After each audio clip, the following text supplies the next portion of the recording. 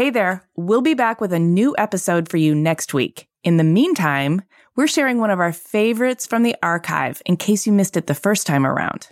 Enjoy!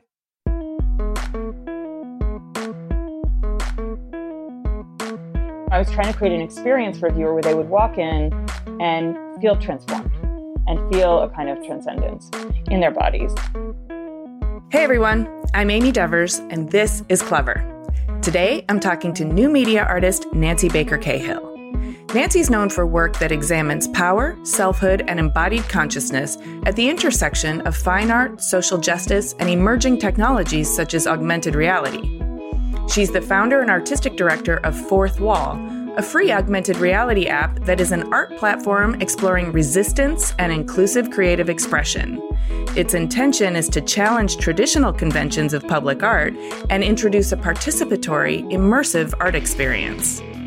Her geo-located augmented reality installations have been exhibited globally and have earned her profiles in the New York Times, Frieze magazine, and the Art newspaper, among other publications. And she was included in Art News' list of 2021 Deciders. Her work was featured at the 2022 Tribeca Film Festival in the Immersive Main competition and was on 90 screens in Times Square in New York City for the entire month of July as part of the Midnight Moments program. She's an incredibly thoughtful and compelling new media artist, as well as a powerful voice for justice and inclusion.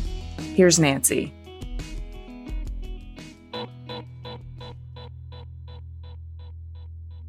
My name is Nancy Baker Cahill.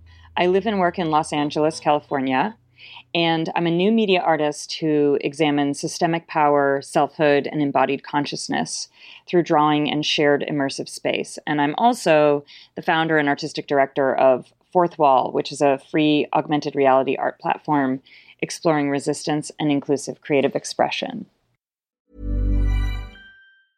A lot can happen in 3 years, like a chatbot may be your new best friend. But what won't change? Needing health insurance. United Healthcare Tri-Term Medical Plans, underwritten by Golden Rule Insurance Company, offer flexible, budget-friendly coverage that lasts nearly 3 years in some states. Learn more at uh1.com. Burrow is a furniture company known for timeless design and thoughtful construction, and free shipping, and that extends to their outdoor collection. Their outdoor furniture is built to withstand the elements, featuring rust-proof stainless steel hardware, weather-ready teak, and quick-dry foam cushions. For Memorial Day, get 15% off your Burrow purchase at burrow.com/ACAST and up to 25% off outdoor. That's up to 25% off outdoor furniture at burrow.com/ACAST. I cannot wait to unpack all of that. But before we get to this fully developed version of Nancy Baker Cahill, I love to go back to the formative years to see what you were working with. Can you paint the picture of your childhood? Well, I was really fortunate to grow up just outside of Boston, which has a pretty robust public school system. As a kid, I was a total bookworm. I read everything I could get my hands on, but was especially taken with science fiction and thrillers. That was sort of my literary diet for a long time. I grew up in a very politically minded family. My father was a local politician, came from a long line of local politicians. He really inculcated in me a deep sense of civic obligation and civic duty, and really just kind of civics in general, the importance of civic engagement. So from a very early age, I was knocking on doors, having doors slammed in my face as we canvassed for various candidates. Boston, while being a very complicated and flawed city on many different levels, did have a colorful roster of Democratic candidates when I was younger. And so getting to know some of them and working actively for them was really fun and really formative. I now recognize that it deeply shaped my approach to art and art making as an adult.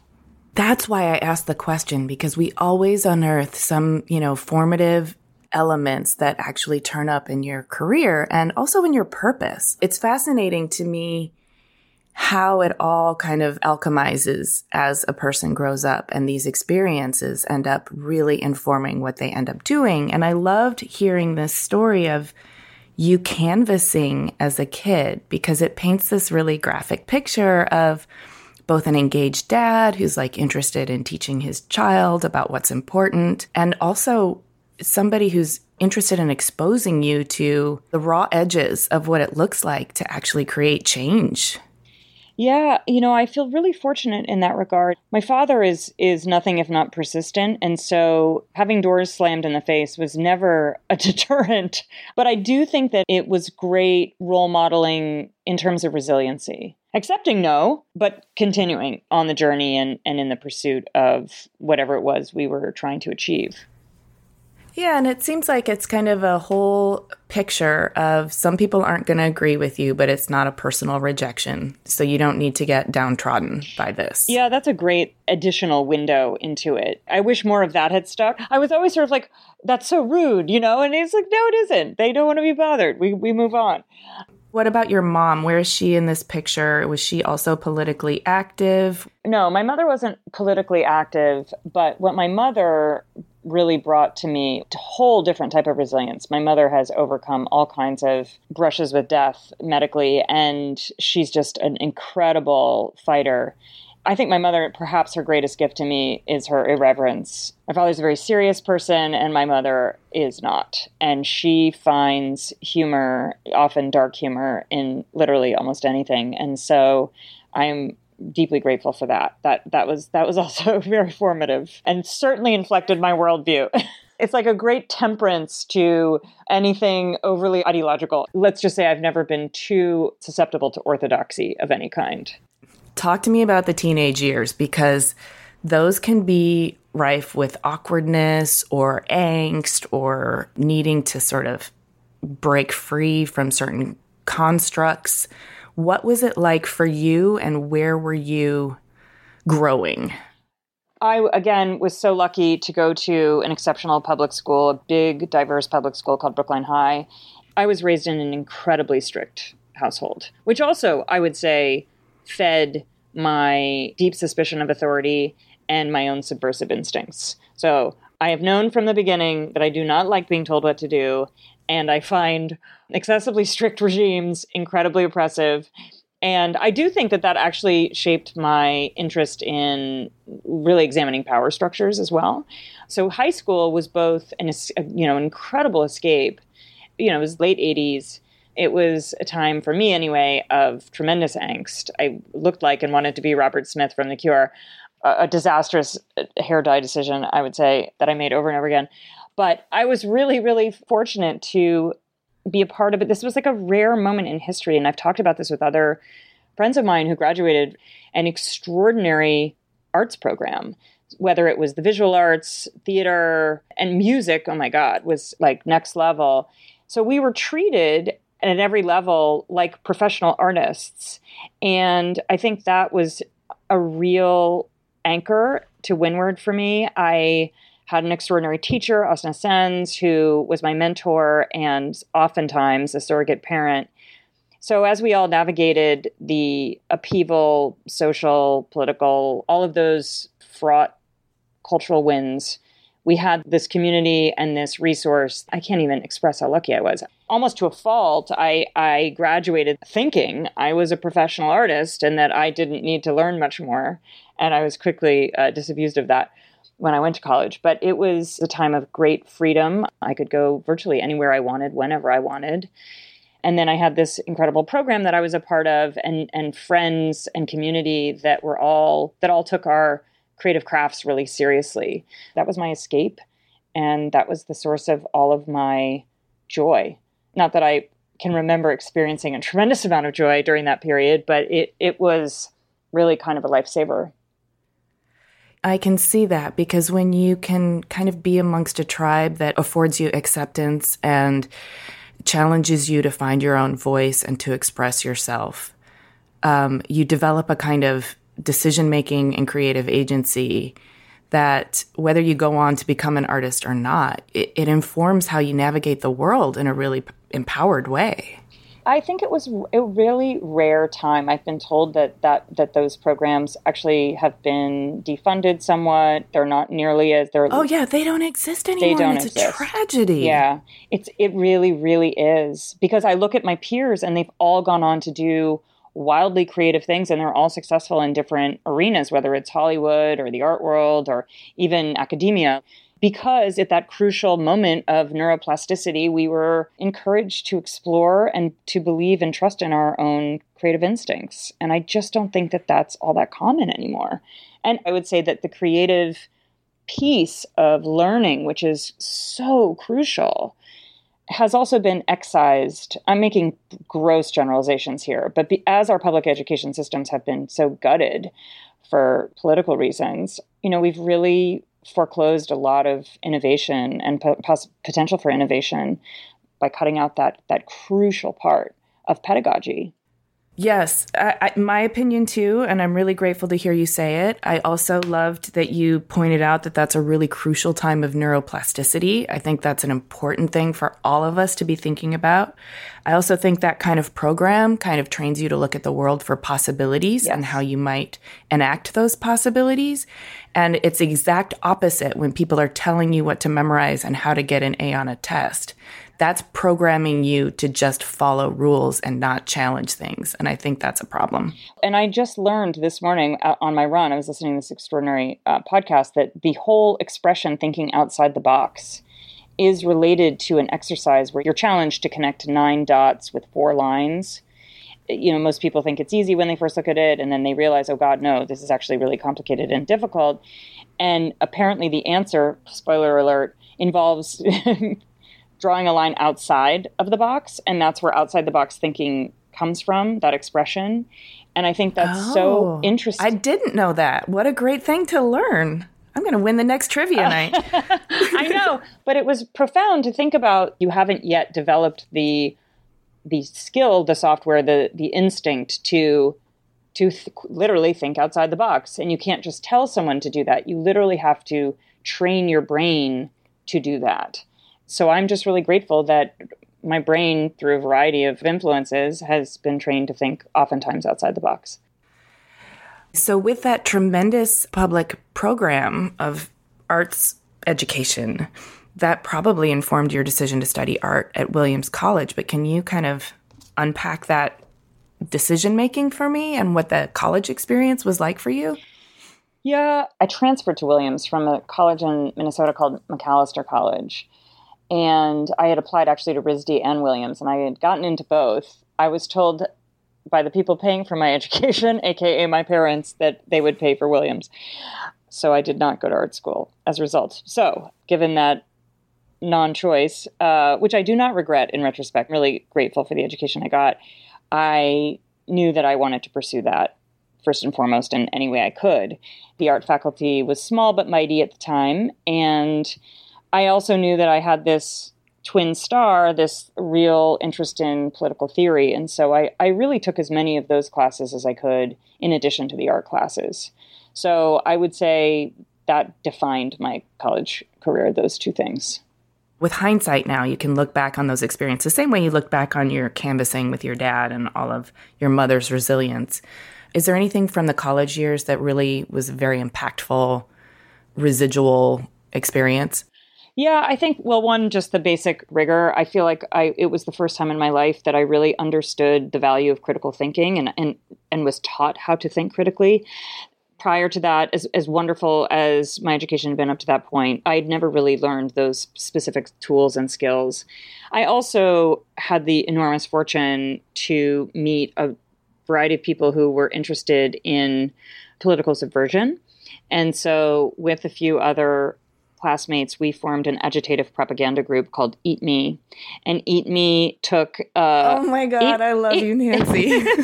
Eat Me took a less earnest approach to addressing things like, sexual violence, eating disorders, and body image. We took on the issues at the time with Abby Hoffman as our sort of North Star. And it was extraordinarily formative and, for me anyway, not just cathartic, but again, kind of engaged these impulses to ask critical questions, jolt people out of a kind of inertia using performative techniques.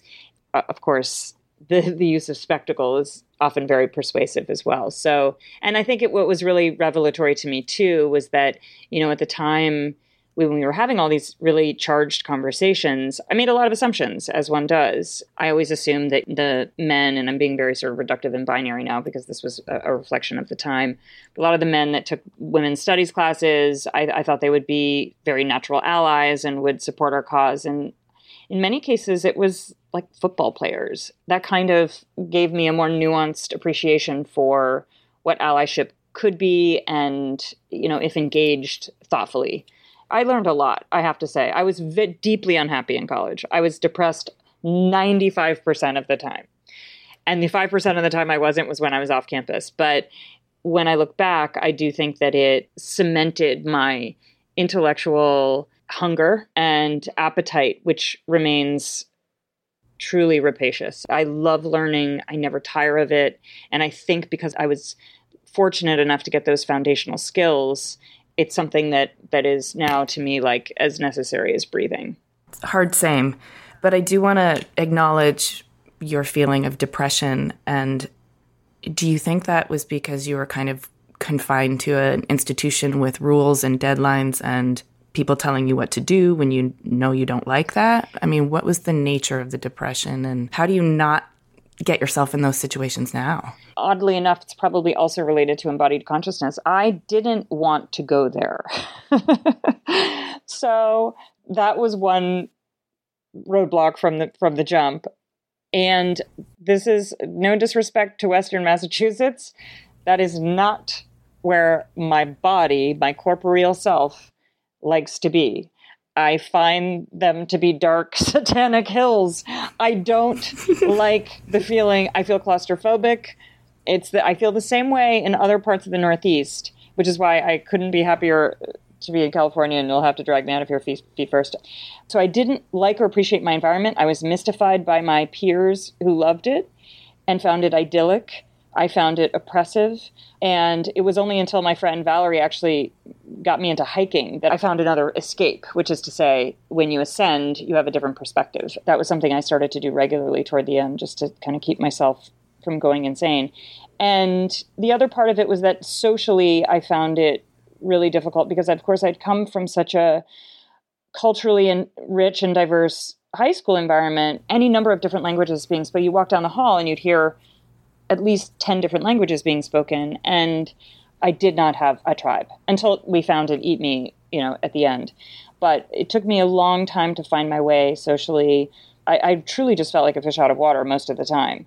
So that kind of misfit feeling combined with having my mind blown regularly by these extraordinary professors and texts that I was engaged with, it really threw me off my axis. And it took me a little while to recover. And it took me a long while to recover, actually.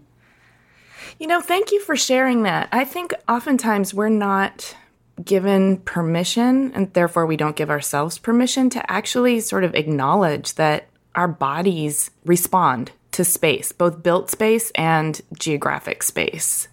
And the importance of a tribe, which it sounds like you had in high school and then you really didn't find easily in college. So you also felt the absence, the grief of loss of a tribe is profound. But, I'm also hearing in a very empowered way, you've taken all the learning from that experience and you're now deploying it in your adult life, which is what we're supposed to do with these experiences. Well, I'm reading this wonderful book. I've just started it, which I highly recommend to your listeners, called Ways of Being by James Bridle. There are all different types of intelligences. And what I think a lot about is the intelligence of the body, the embrainment, as we call it, of the body, that it's not, everything we know isn't contained in that mysterious organ that floats around in our skull, that, we know things on a cellular level. And I just knew in my body that was not the environment for me. I got through it and I'm very fortunate. It's certainly not like growing up in a war-torn country or anything, famine or anything like that. These are really bougie concerns, having to live in Western Massachusetts, but it's that little thing that throws you off kilter. I totally get it. And I appreciate the disclaimer, but, your experience is your experience. And I think unpacking it for us in such granular detail also helps everybody else relate to their own experiences. And also learn how to sort of process them for the positivity that you have done here. So thank you for that. And I'm also wondering, did you get the fuck out? Like when you graduated, where did you go? Yeah, so my grand intention was to, quote unquote, revolutionize the media. That was my modest goal. I landed in public television, which is not where anyone should go to innovate, although it was a wonderful landing pad right out of college. And I worked as an intern on the American Experience documentary series. But then my first kind of, quote, real job was for the Descriptive Video Service, which is a platform that provides narrative description of TV and movies for the blind and visually impaired. So I wrote the descriptive narration. So it was not only like a great writing job, but more importantly, underscored for me what is essential about making cultural products, cultural media accessible to everyone.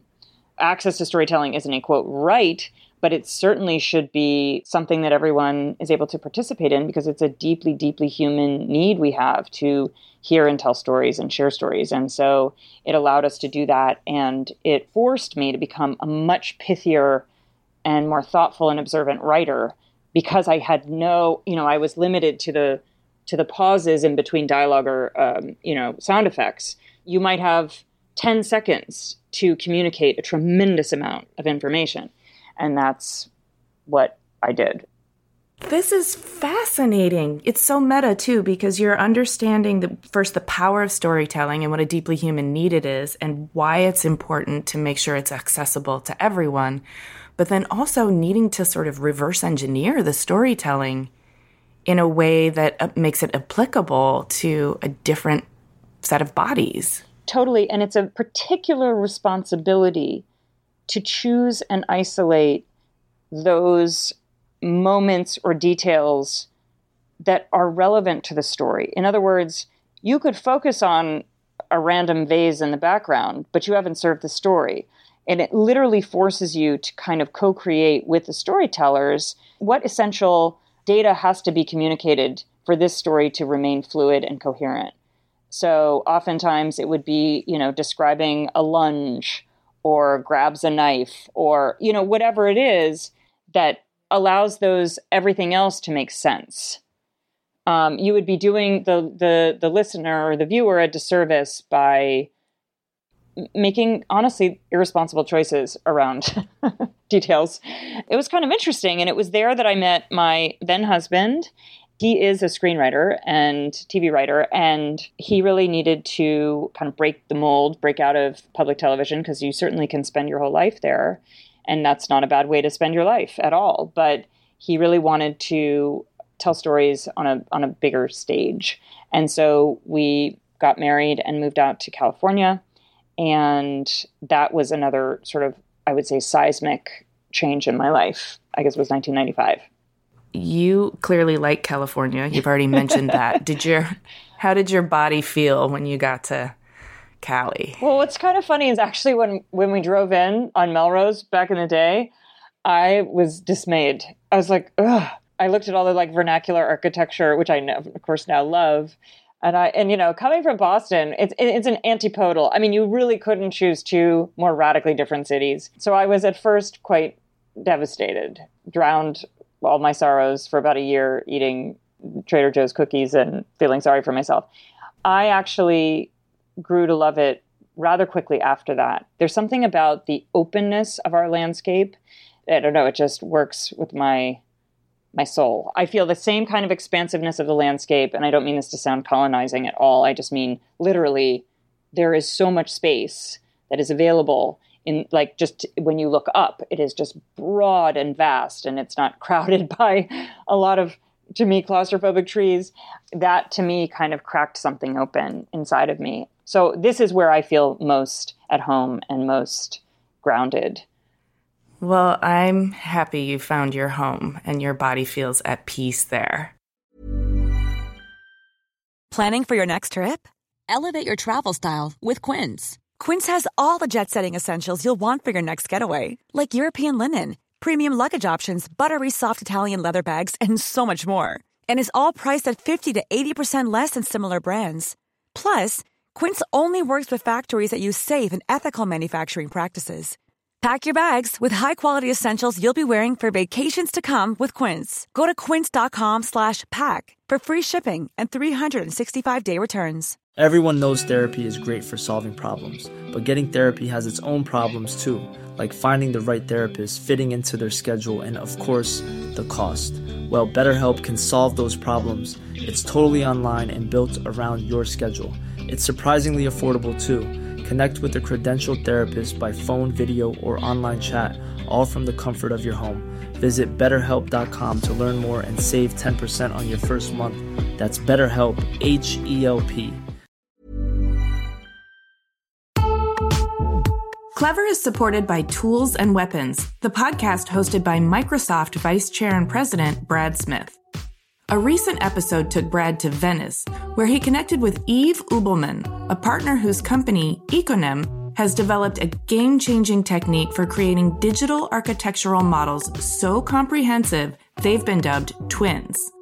During the relative quiet of the pandemic, Yves and his team used drone-captured photography and powerful AI to create a full-scale digital twin of Venice, a city threatened by climate change and over-tourism. On Tools and Weapons, Yves tells Brad how he's using this incredible technology to help preserve some of the world's most endangered cultural heritage sites in pristine detail so they can be studied and appreciated for generations to come. To stay current on some of the most innovative people working with AI today, follow or subscribe to Tools and Weapons with Brad Smith wherever you get your podcasts. Hey, Clever listeners, we're getting excited for New York Design Week in May. This year will be better than ever.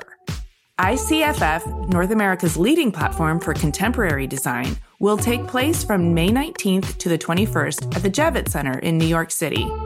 I'll be there, and I'm excited to let you know how Clever is collaborating with ICFF for Launchpad at Wanted, formerly known as Wanted Design Manhattan, and the Emerging Designers Showcase. Launchpad is an international platform for emerging designers that introduces new concepts and showcases prototypes of furniture, home accessories, and lighting. It is the best place for manufacturers to meet new designers, discover fresh ideas, and potential products to develop. The best of Launchpad winners will be selected by a jury of renowned industry professionals, led by yours truly. And they will go on to be featured in another edition of the popular Emerging Designers Showcase. I'll be leading the Emerging Designers Showcase live on the Talks main stage, where the 5 Launchpad finalists will have a chance to present their projects to our esteemed panel of professionals. It's always a really good time. So mark your calendars for Sunday, May 19th at 4 p.m. Both Launchpad and the Emerging Designers Showcase are presented with media partners Clever, that's us, and Design Milk, and with support from American Standard and Lumens. Visit ICFF.com to learn more and register to attend. Those are the letters ICFF.com. Come by and say hi. I would love to see you there. Support for Clever comes from Wix Studio. Instead of reading you another, let's be honest, boring ad script, Wix Studio just sent me this wild-looking Alice in Wonderland-themed website to scroll through and tell you about. So, whoa. This is not the web I'm used to. There's something called mouse parallax, which makes it feel like you can go deeper into the screen. And as I scroll down, it's like I'm falling down the rabbit hole. And things are moving in depth and perspective. Even my cursor has morphed into a glowing little orb. There are all these no-code animations that make this place feel organic and alive. And Alice is wearing some pretty cool shoes, by the way. Okay, I know I'm mixing up my narratives now, but we are definitely not in Kansas anymore. Your turn to go down the rabbit hole. Build your next web project on Wix Studio, the platform for agencies and enterprises.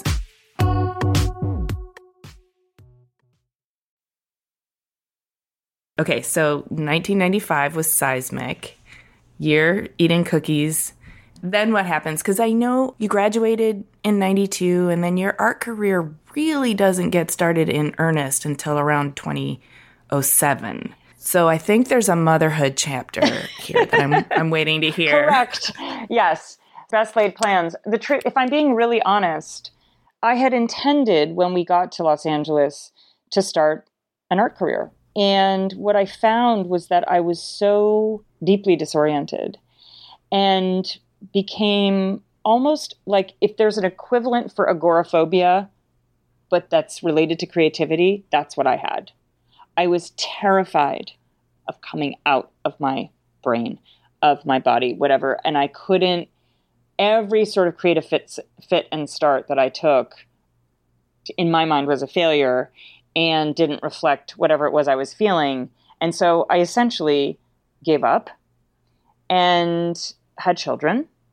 And my first child, my beautiful daughter Belen, was born with quite a few medical challenges. And so that really occupied me and my attention for a long time. And mercifully, she's totally healthy and amazing now. But that kind of tone set what was to come. And I ended up having 2 more children, my beautiful boys. And throughout that whole period, really through until 2005, I was engaged in a real internal war with myself. I knew that I wanted to be making art, but I was gripped with a kind of paralysis that is difficult to describe. I felt I probably couldn't do it. I probably shouldn't do it. What if I did do it and I failed? And so all of that creative energy just comes out sideways. You know, I took up like knitting and became adept at like knitting lace, which has done me no good. I like, you know, like things like that, you know. I wrote a book proposal and I got an agent. I never finished the book. I was trying desperately and I got deeply depressed again. So that returned. So it was really in 2005 when my son Rowan was born, my third and last child. I remember the exact moment where I was just sitting in my ex-husband's office and I was thinking, what am I doing? Like, I could be hit by a bus tomorrow, and what have I done? I mean, of course, I have these 3 beautiful, wonderful children, but I'm not doing the thing that I know I'm meant to do. And how on earth do I start? And I just started really small. I just started drawing again, which has always been, drawing and video have always been my primary media that I, you know, feel most fluent and comfortable with. And I would say drawing is even more of a first language than English. It is the most direct translation of what I'm feeling into something material or manifest. You know, I just started drawing, and what ended up happening is it just, the dam cracked open. I mean, everything I had been holding in, containing, started rushing out like a torrent. And honestly, it just hasn't stopped since then. So note to anyone who is repressing their creative instincts, they're going to come out. You might not know when, but they're coming. So if you could avoid repressing them, do. There's this great quote, I believe it was Brené Brown, who said something like, unused creativity doesn't just disappear, it metastasizes. It does. And you've described this, and I'm really grateful you talked about that kind of paralysis, because I've been through the same thing, maybe not quite as intense, or I've definitely been through paralysis, and I've had my creativity come out sideways, and I've questioned it, and I've been fearful, and yeah, it squirted out in all kinds of different ways that were like sort of false starts and like weird attempts. I don't think I've ever quite put it together like that.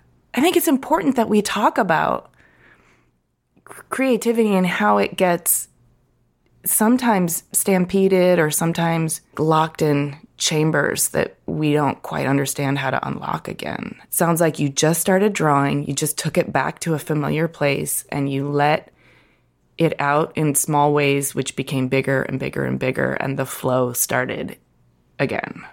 I was pretty protective of myself at first. I just did it for myself and forgave myself when it wasn't great. And I remember I had a professor in college who forced us to hold on to our quote mistakes, the drawings, the artworks we wanted to rip up and throw away, because he really identified those as our teachers, that's where you learn the most. That's torture. Yeah, I know it's horrible, but it's a practice I continue, because even if there's just one thing that did work, that's valuable. And it's also instructive to remember what not to do again. I had to be a little more generous with myself than I normally am. I'm a pretty hard-driving boss of myself. But I realized that that muscle had not completely atrophied and could be retrained. And I really am speaking both literally and metaphorically here. It became my greatest passion, which I'd always dreamed it would. It wasn't until I kind of really slogged it out for quite a while that it became so. I don't know why I'm all into quotes right now, but there's another saying about how what we're really afraid of is not failure. It's assuming our power. Oh, stepping into it. And that is more true for women and non-binary folks than it is anyone else. Not to go in a diatribe about heteropatriarchy, but I had actually allowed myself and chosen to box myself into a more traditional lifestyle.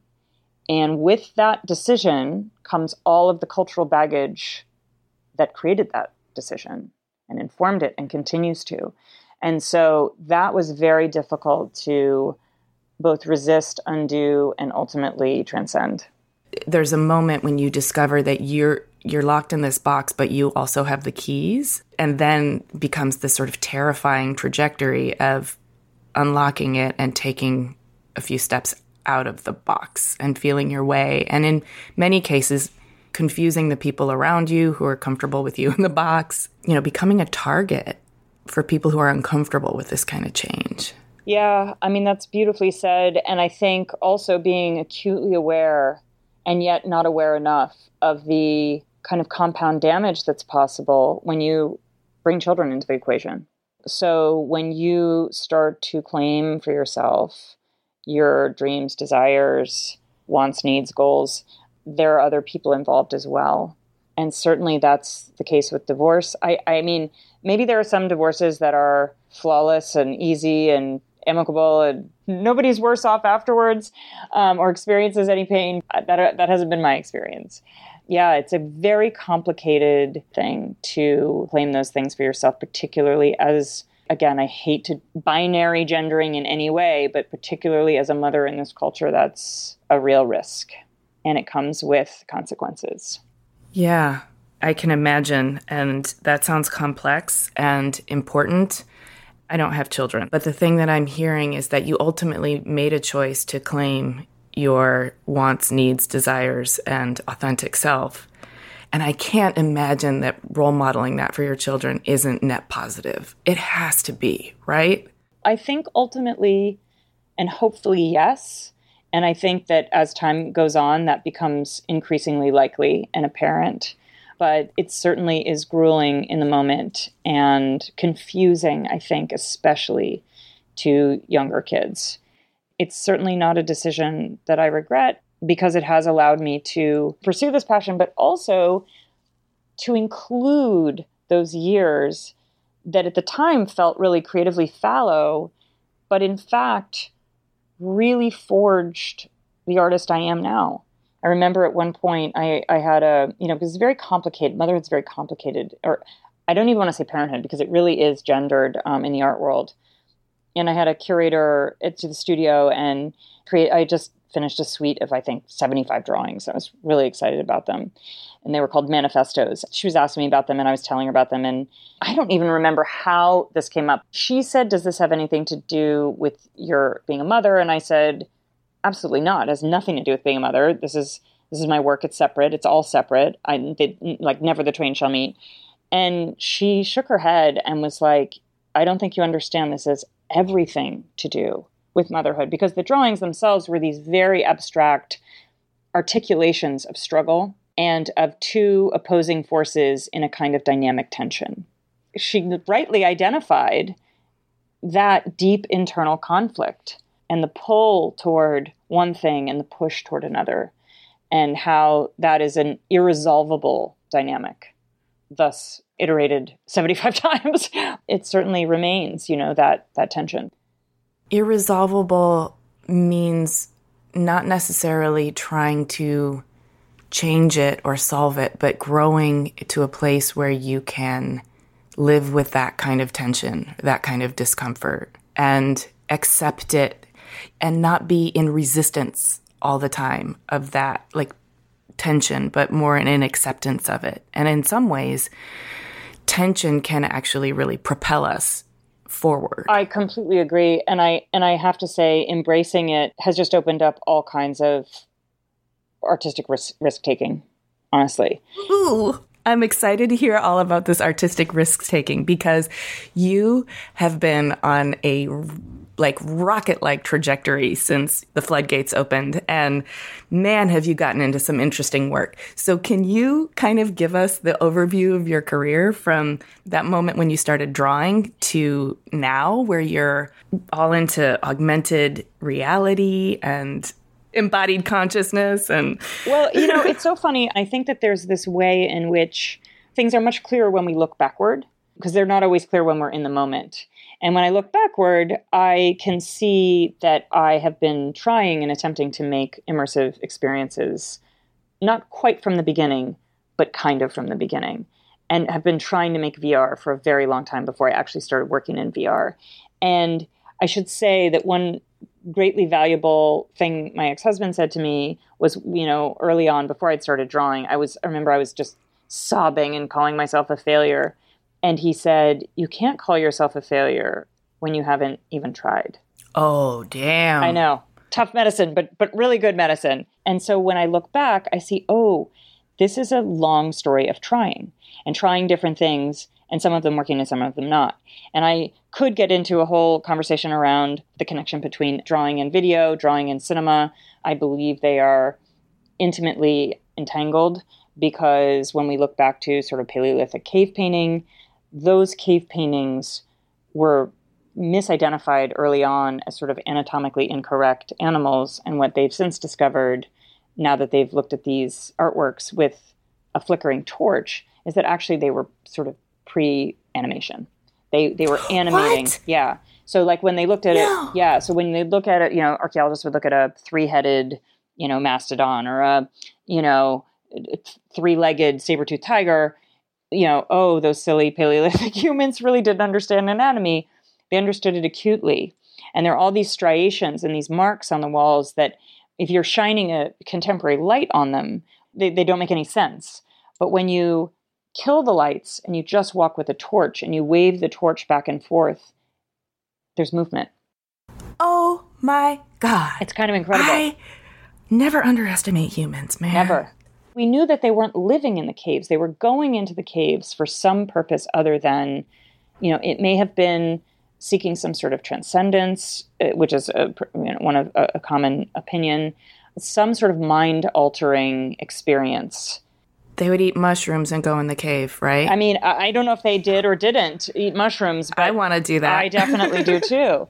And but I think most importantly, we have been drawn to this type of storytelling. And so I have always felt that what contemporary technologies, if we deploy them thoughtfully and intentionally and with some criticality, they too can kind of recreate transcendent experiences that are embodied and that engage embodied consciousness. That's what you're doing. Yes. That makes perfect sense. Yes. That end up really being just a more three-dimensional version of same. In every case, it is an invitation into a different experience of reality, a different understanding of what is seen, perceived, felt, heard, tasted, smelled, engaging all of those senses to just achieve a different type of connection and to sort of tap into that distributed neural network that we all share, which is what grounds us and gives us a sense of not just community, but existential purpose. So when I look back, I didn't get right back into video immediately because, of course, all of the technology had catapulted forward. And I hadn't kept up with anything, not even Photoshop. So I've had to do a tremendous amount of learning. There's no end to the learning. But as Anne Lamott would say, bird by bird, I just started tackling one thing after another. And so I've pretty much taught myself to do most everything, or I've gotten somebody to just show me how to do it, and then I do it, and then I learn beyond that. But, I started spray painting, and I didn't do it in an orthodox way. And then I refined that to airbrushing. And I developed a whole body of work that then became a video series that was then my very first museum show, which was an immersive experience. It was immersive video, immersive sound. And that kind of changed everything. And when I look back, I was like, oh, I was trying to make VR. I didn't realize it. I was trying to create an experience for a viewer where they would walk in and feel transformed and feel a kind of transcendence in their bodies. And you would be speaking to all of their senses. Yes, except for taste and smell at that point. I have an exciting opportunity coming up soon that actually will allow for all of those things.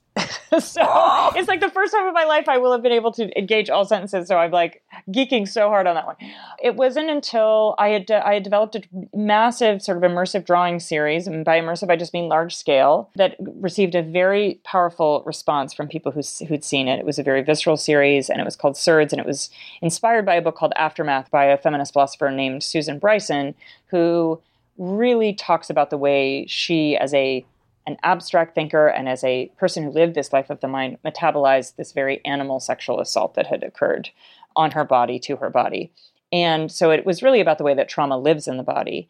And I was very compelled by that. And she said the only way that she could really understand and process her trauma was using philosophical math, because there are these patterns in math that made sense of the senseless. And actually, surd means senseless. So it's like absurd is nonsense, no sense.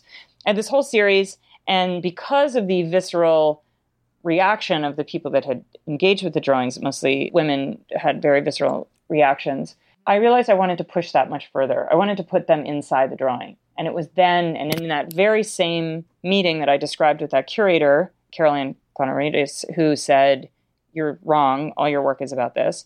She said, well, I was sort of gnashing my teeth and wringing my hands about how I wanted to put people inside the drawings. And she said, well, why don't you just do it in VR? That was the game-changing moment, because I hadn't thought about VR since I was an undergraduate. Of course, we talked about it in 92.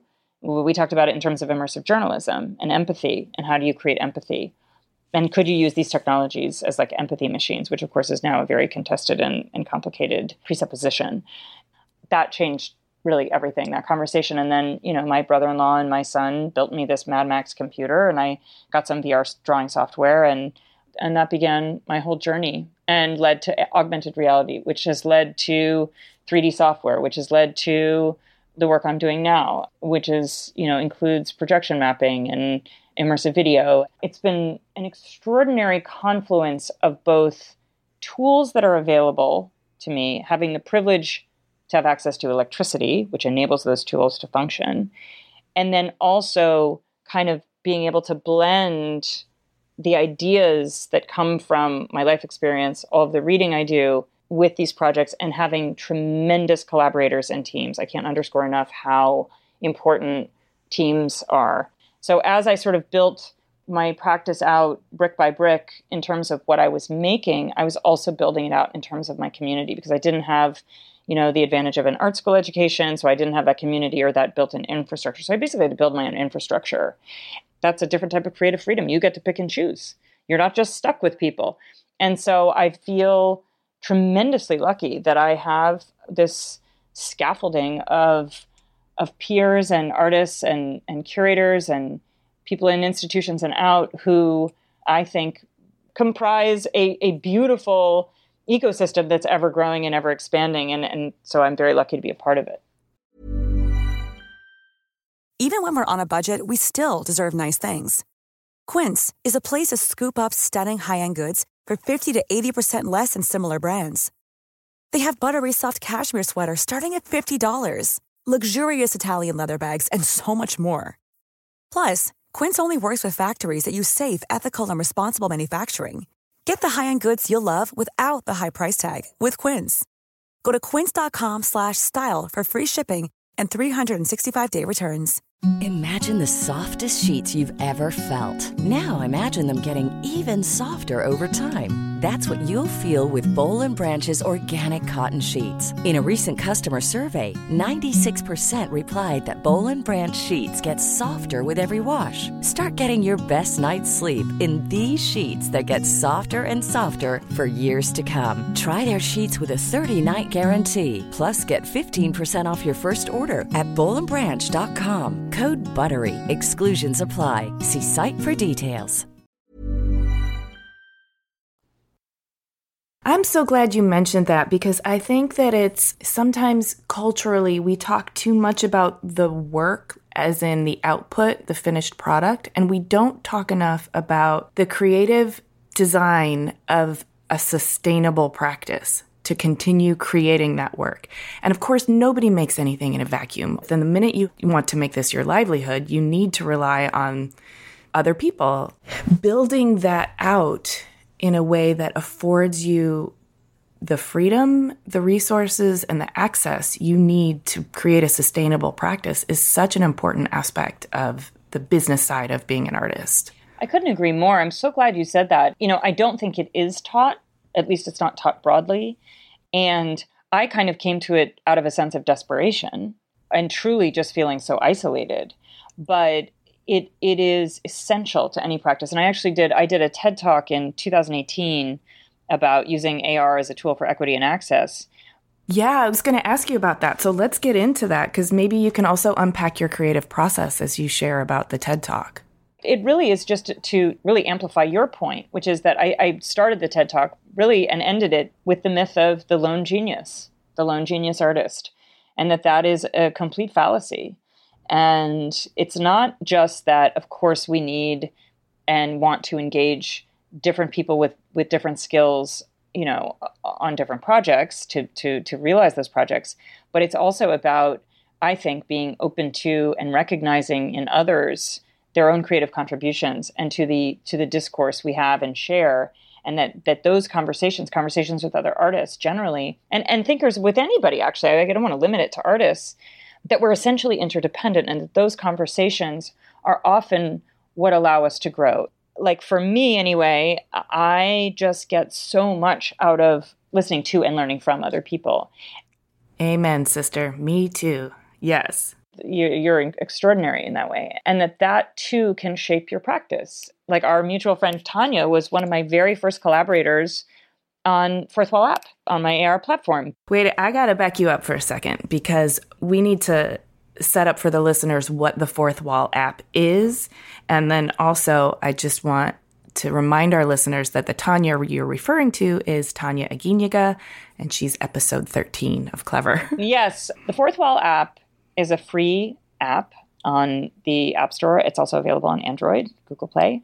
And I developed it with my then team at Drive Studios, first and foremost to challenge notions of public art. Who has access to public art? Who decides what public art is, where it is, how it's experienced? But also to give access to these VR drawings that I had made, which were, basically the barrier to entry, not just to create VR, but to experience VR is very high, because you need a certain type of hardware, and obviously you need that software as well.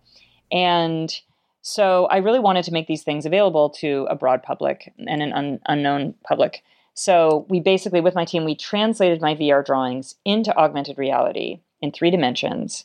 And the invitation of the app really, which was and remains on that part of the app, was for people to quote unquote place or locate these different artworks in the context of their choosing, so that they would basically co-create and have their own art experience and create their own content and meaning for the work, which was an extraordinary and remains an extraordinary thing, because people do the most amazing things with their imaginations. Yes, they do. And I've seen some of it and I've experienced it myself. And the other thing that, as you're talking about access, that's really interesting to me is it's a deliberate removal of the gallery as a intermediary and as a gatekeeper. And I really wanted to take it outside the realm of any institution of permission, and that included museums. I felt, what about a one-to-one experience? My experience working with communities that haven't had access to the kinds of art programs that I did is that I do believe most people have tremendous creativity inside of them. And when you invite that opportunity to engage, what comes out is honestly, if you want to have your faith in humanity restored, just do that. Yes. It's just It's amazing. And from work I'd done before, and that felt really important to me. But it was Tanya who took one of my drawings, which is called Hollow Point 101, and it's based on a type of ammunition that does extraordinary damage. And this is imagine a drawing in 3 dimensions that almost looks like a rupture in space with radiating sort of shrapnel coming out of it. But it's also very beautiful. So it sounds very violent, but it's also quite alluring visually. So she was down at the border wall where she does a lot of her work and is an activist, and put the drawing in AR in the United States and actively pulled it through the border wall into Mexico. And that was this extraordinary moment, which is, yes, exactly, your reaction. That one gesture spoke volumes. It was deeply, deeply moving and powerful.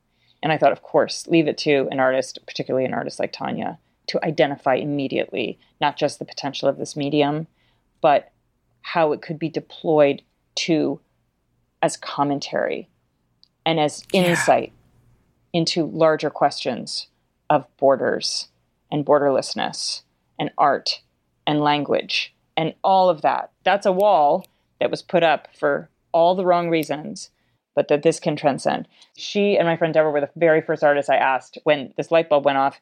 I thought, this has been a great tool for me to sort of engage this unknown, unseen audience. But what if I collaborated with artists like Tanya, artists who were so rigorous in their practices, who have so much to say, and invited them to geolocate their work in contexts where it would have the most resonance and meaning outside of any white cube, where they get to define that context. And so the very first piece Tanya did was a beautiful sculpture. It was a photograph of a sculpture, and it's there now. We checked last time we were there. It's called Impotence Incarnate. And it's this kind of limp form that just hangs in space. And we put it directly over the border wall at Playas de Tijuana. It sits there sort of straddling that ugly scar of a fence as this kind of reminder of what it feels like. And the power of that image in that exact location, think about it. If we tried to build something, you'd have to get permits, raise all kinds of suspicion, but it's invisible to the naked eye. So you can only see it through the prosthesis of your phone, of the camera of your phone. And so for that reason, it just, to me, occupies this beautiful poetic space that is non-space, that is shared cultural thought space, that can't be policed, that can't be monetized, or it will be, I'm sure. But at least for us, the way that we operate and the way that I operate the app, it is with none of those concerns. It is to literally ignite meaning in situ. I love what you're doing. I also love the technical and philosophical rigor that you're applying to ideas of empathy, inclusiveness, embodied consciousness, as you say, but also a very generative and generous community building that is accessible for everyone to sort of find their own meaning and kind of own it a little bit on their own. Clearly, you're a very empowered person and you need a healthy ego to do that, but it's not ego-driven. I mean, this is an example to me of what, when we really focus on how our work can bless or enhance the lives of other people, this is what it starts to look like, because it starts to be part your creation and then part in the hands of other people. And it's both an offering and an invitation and a challenge all wrapped up in one. Oh my God, that is the most beautiful. I would like to just print that out and put it next to my computer so I could look at it every day. Thank you so much. That is such a gorgeous and generous summary. And I think what drives me and really animates all of my desire to work this way is a just abiding and deep concern around issues of justice. Yeah, I feel that. I find myself, at times, I feel sometimes like a child in my sense of kind of that, but, looking at the world and consuming all that is, around us. And I think that's not fair. Like I can identify that that's not fair. And that, the lesson that has to be, they do say that the lesson that I seem to have to learn over and over again is that there is no fair. That's not, that's a fallacy to think that the things are really ever fair. And so how can we take steps, even small steps, to start to redress some of that in whatever ways we can? I think you're touching on something that's very foundational. But this idea of, coming to terms with the fact that things aren't fair frequently results in a kind of resignation. But that's not what you're saying at all. Because I think A more productive and creative and generative way to think about things being not fair is we can make them less not fair. We can make incremental steps towards balancing things. We can also change the way unfairness is rolled out. It doesn't have to be, the certain group of disadvantaged people stay disadvantaged. Maybe the pendulum flips. If there is a balance of positive and negative, that balance can be evolving. And so resignation is exactly the opposite of what we need. That's decay and stagnation. Yeah, and I have to tell you, I think that because people are exhausted right now by the fire hose of terrible news. Warn the fuck out. Right? And it's sometimes very healthy, by the way, to unplug and just pause, take a break. That can be very mentally healthy. For me, really facing a lot of these difficult ideas, realities, systems is fuel. And unless I am deeply depressed, which is, of course, as we discussed before, that forecloses all action, to me, I don't know, it animates me. It quickens my pulse. It makes me jump out of bed. I feel like there's so much work to do. And that struggle never ends. It's not like it all just gets tied up neatly with a bow. But particularly with the overturning of Roe v. Wade, and we know where this could go. Shaking my fist. Yeah, exactly. And thank goodness none of the organizers in Kansas threw up their hands and figured, well, it's a conservative state. Let's not bother here. And we witness what's happening to Trump right now. He is at the center of a multi-spoked wheel in which he is the main criminal. If none of these investigations end up bringing him down, I myself might need to take a break.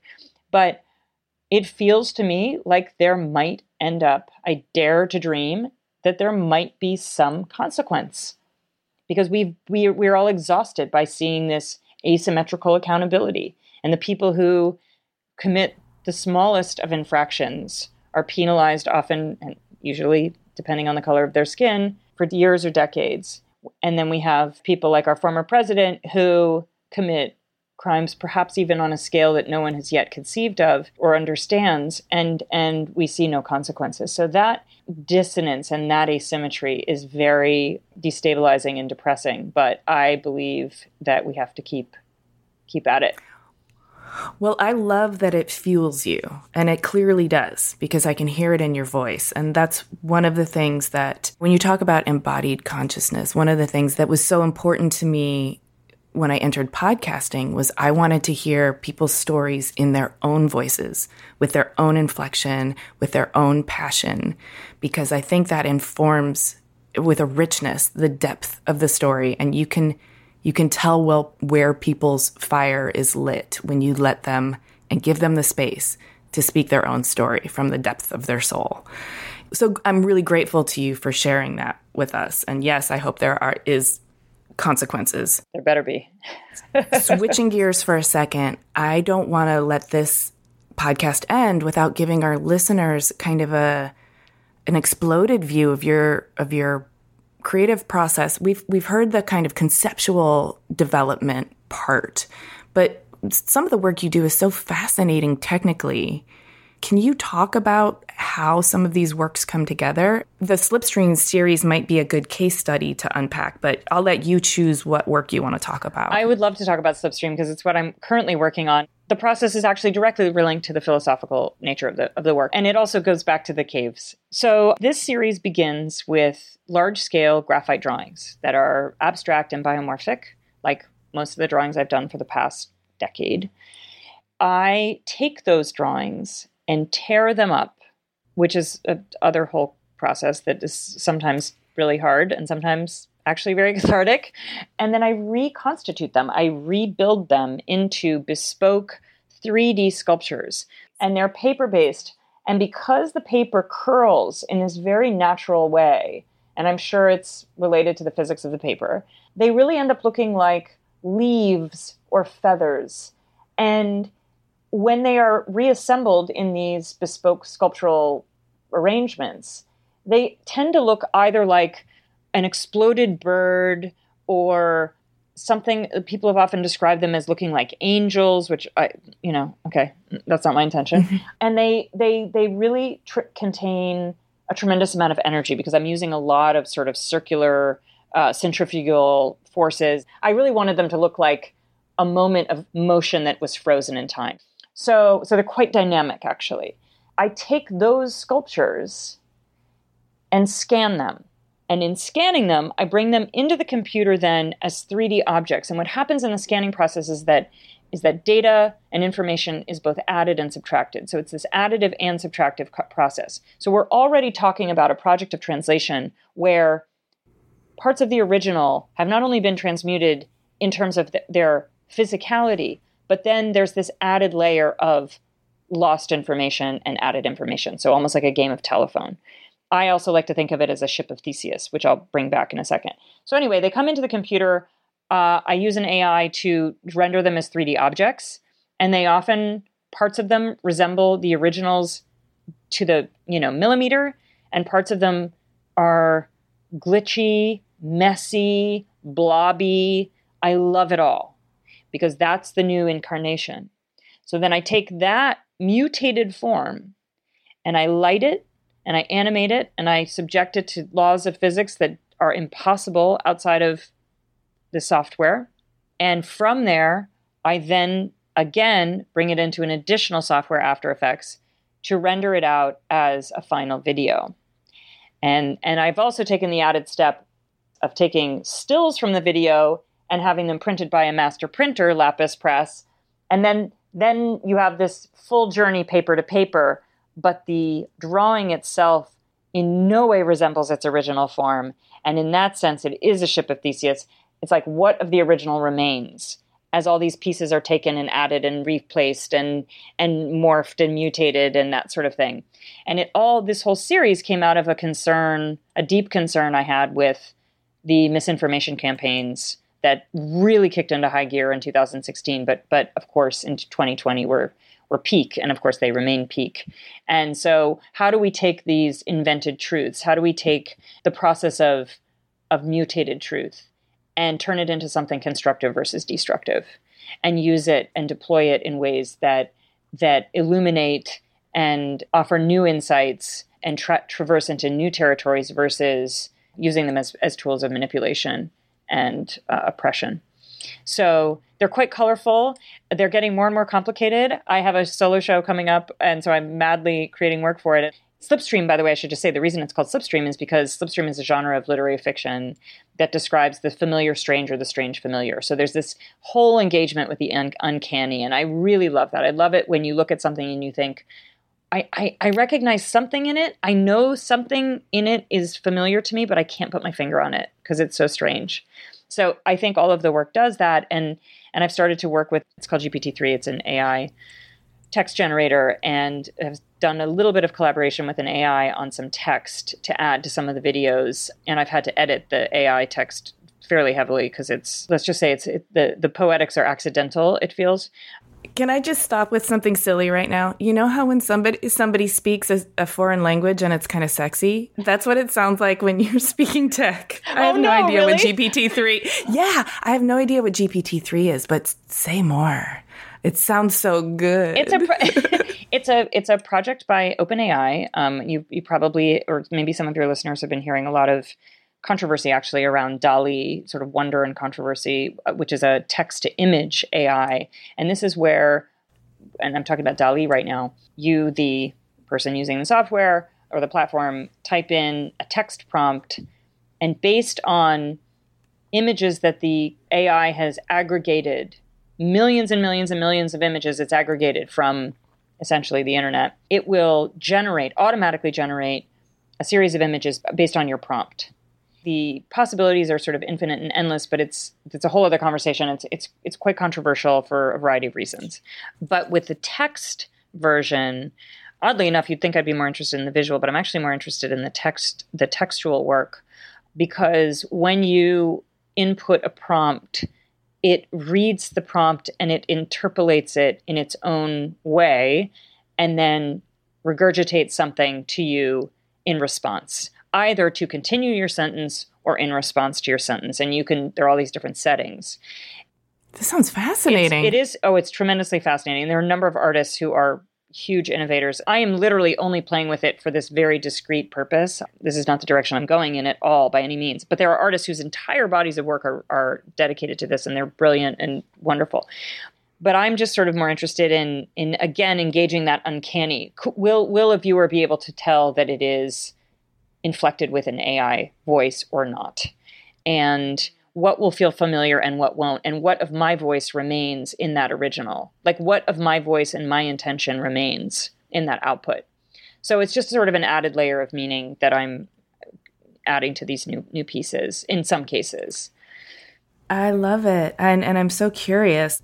The Slipstream series that you mentioned, where do these pieces live? There's an actual physical sculpture, there's a video, and then there's 2 paper versions.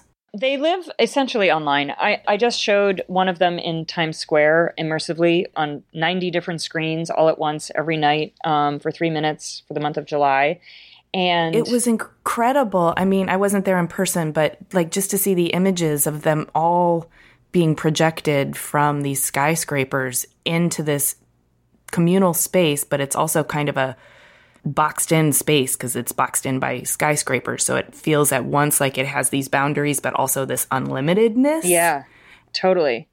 Yeah, I mean, that was an incredible opportunity. And I think because I've designed these experiences to be immersive themselves, and by that, I just mean the video, like take Times Square out of it.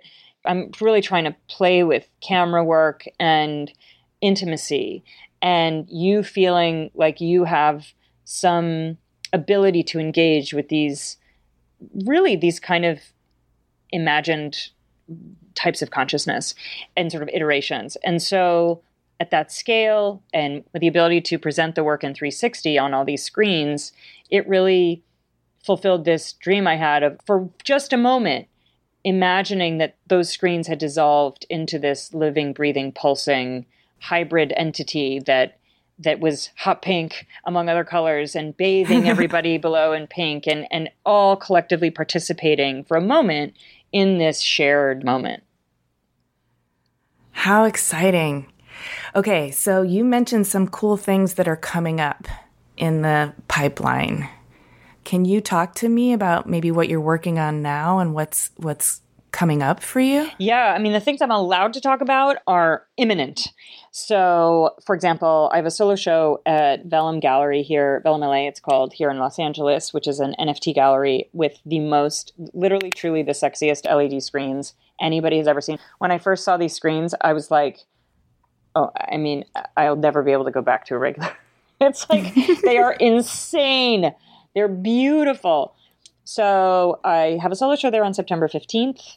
And I am going to be showing again this year at Luminex, which is a citywide projection map. It's not citywide. It's actually confined to a few city blocks, but it's very dramatic. And it's projection. We take over a bunch of buildings, the sides of buildings. And so it's a sound and visual projection mapped experience. And this year it includes AR. I'm actually not doing the AR. I'm just doing the projection mapping. And I have an incredible sound collaborator, Ana Luisa Petrisco, who's making the soundscape as we speak. And then I'm also participating at the Format Festival in Bentonville, Arkansas at the end of the month of September. And then there are a bunch of other things on the horizon, including the LACMA Art and Tech Grant, a project that was recently funded and awarded. And I'm really excited to do that because it's going to allow me to learn even more about mycelial networks and blockchain and any points of intersection and overlap that might be useful in creating new civic models of interdependence and community care and reparation. Wow, that sounds really intense. I love that you're exploring mycelial networks as a sort of source inspiration for your work. I mean, some of the things that you've already mentioned here are sort of our collective intersubjective field, those neural networks that we're all connected to. I feel like mycelial networks is a perfect analogy for all of that space that you're kind of working in already. Yeah, I mean, when I first started learning about them now well over a year ago, it really captivated my attention because I thought we have so many models and systems that are clearly not working. And, a lot of that is related to heteropatriarchy. A lot of it is related to late capitalism. What if we really used biomimicry? What if we looked to natural systems that are incredibly efficient, that are life-sustaining and regenerative, and took a few notes? And then because of my abiding interest in blockchain technologies, which are also complicated and not neutral and also inflected with a lot of the things we discussed earlier, how could we be more intentional about all of these things moving forward? Because no technology, there's no immaculate conception. Everything is inflected with the builders and the people who build it and the source material and the data it uses to do whatever it does. And that's where we have the opportunity to be more involved. And at the same time, I think decenter our very human and generally Western approaches to any number of things, but most importantly, looking at climate change on all fronts. And by that, I mean also include the social and political and cultural. How do we survive together and in acknowledgement of that interdependence? That's beautiful. I love your way with words. This whole talk, your word choice has been so descriptive, so vivid. I feel like you've been painting with words, and it's also been very immersive. So you really embody everything that you're about. And it's been such a trip, and a beautiful trip to hear this story directly from you. Thank you. In that immersive way. I so appreciate your generosity. Thank you so much. It's such an honor to talk to you and to talk to someone so deeply, deeply thoughtful and engaged and inspired. So I'm really grateful to you. Thank you so much. Hey, thanks so much for listening. For a transcript of this episode and more about Nancy, including images of her work and a bonus Q&A, head to cleverpodcast.com. If you can think of 3 people who would be inspired by Clever, please tell them. It really helps us out when you share Clever with your friends. You can listen to Clever on any of the podcast apps. Please do hit the follow or subscribe button in your app of choice so new episodes will turn up in your feed. We love to hear from you on LinkedIn, Instagram, and Twitter. You can find us at Clever Podcast, and you can find me at Amy Devers. Please stay tuned for upcoming announcements and bonus content. You can subscribe to our newsletter at cleverpodcast.com to make sure you don't miss anything. Clever is hosted and produced by me, Amy Devers, with editing by Rich Straffolino, production assistance from Alana Nevins and Anushka Stefan, and music by L1011.